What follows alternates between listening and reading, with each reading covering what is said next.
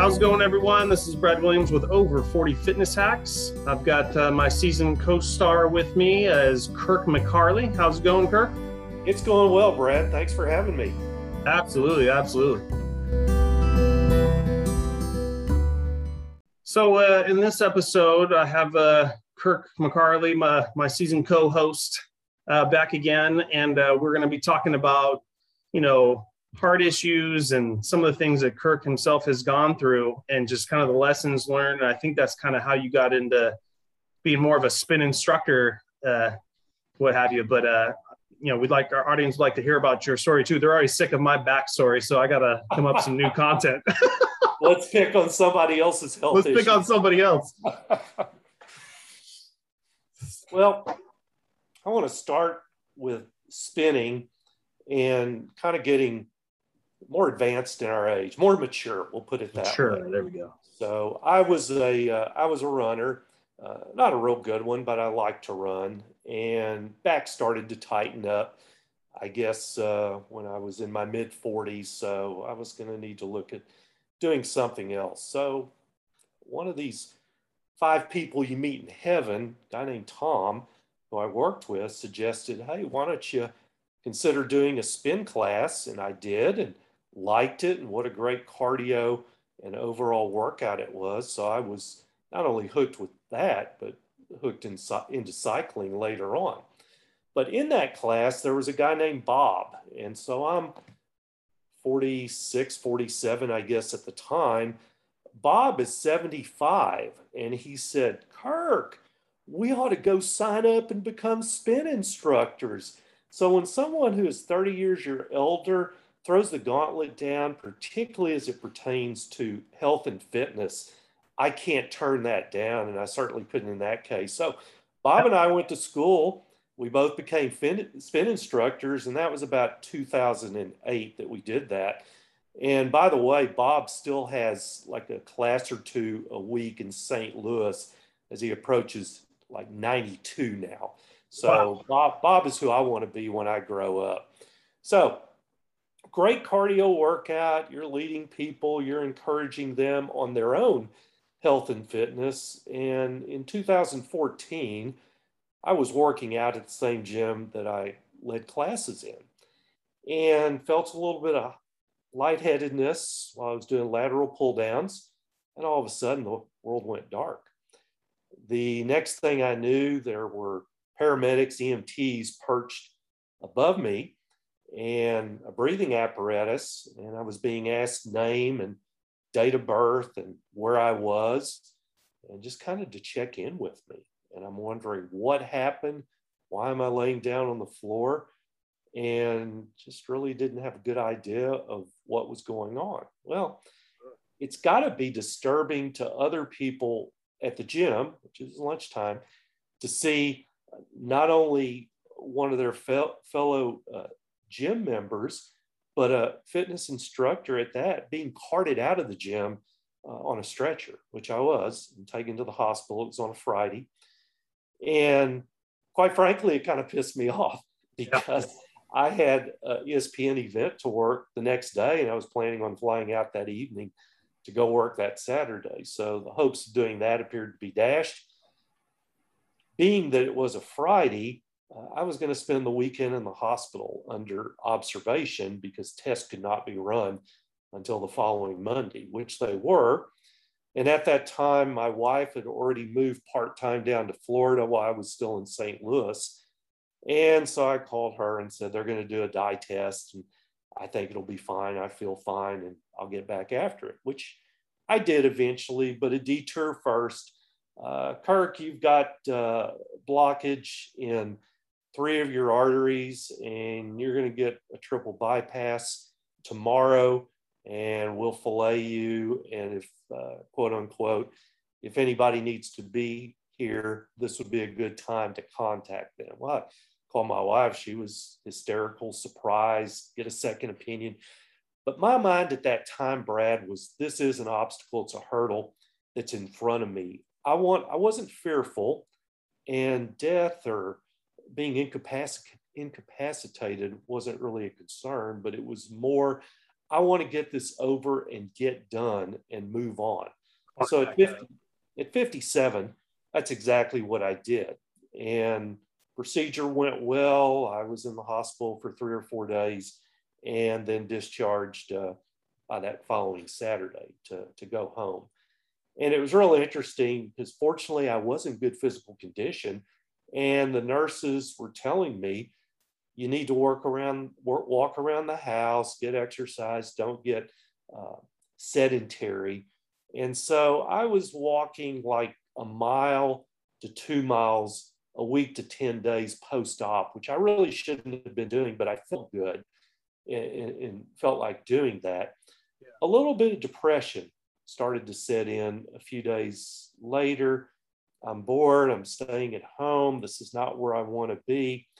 But I kind of resolved in my mind, okay, what are you going to do now to become better than you were before, and define what better is?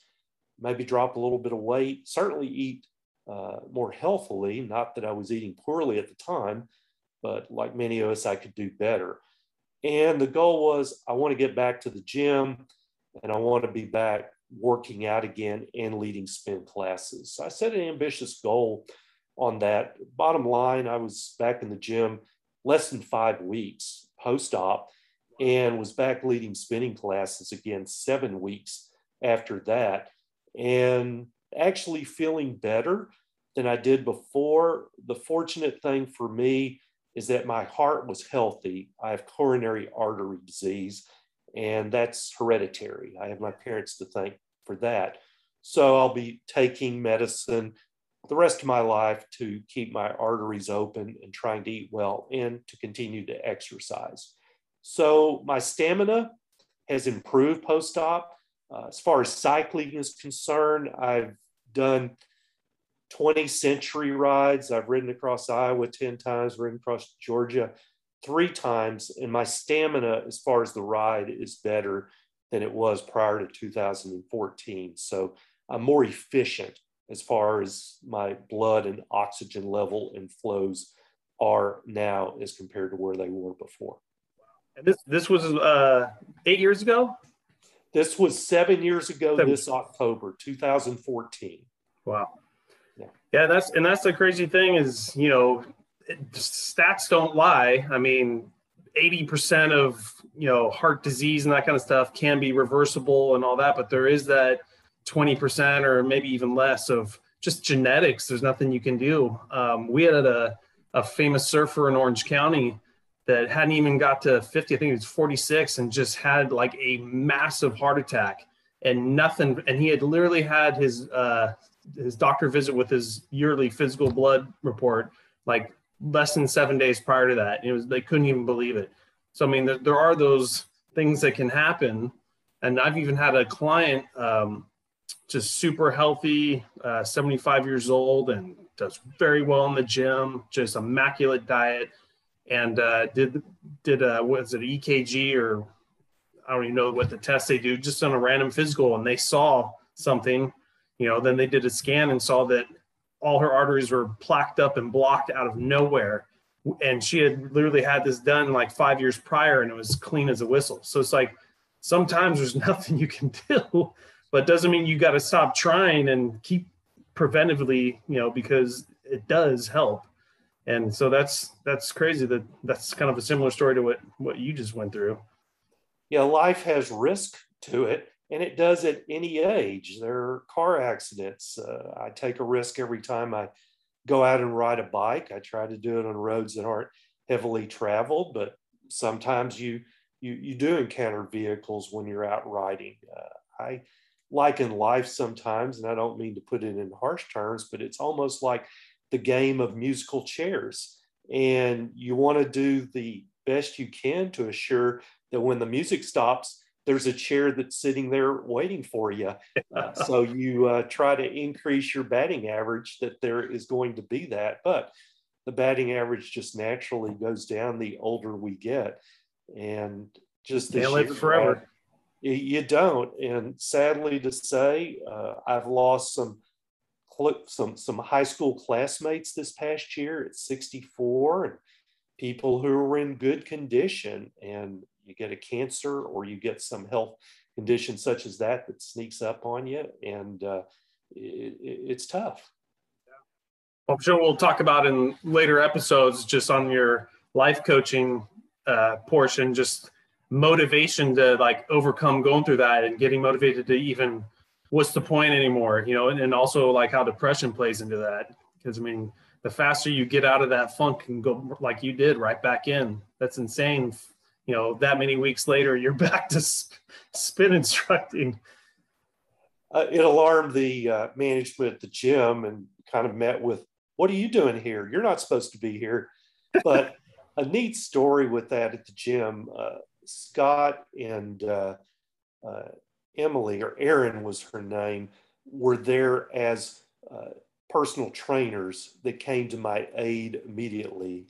And the American Heart Association honored them.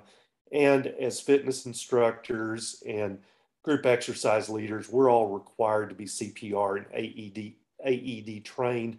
So I'm ready to pay it forward, and I hope I never have to, but I'm prepared if needed. It's a very cool and elaborate story, and like to pick your brain some more, and we'll save that for other episodes. And I thank you, Kirk, for being on our show once again, and we'll see you guys next time. Thanks for having me, Brad. Absolutely. How can people get a hold of you? Do you have a website, a social media? Tell them what you're kind of looking for.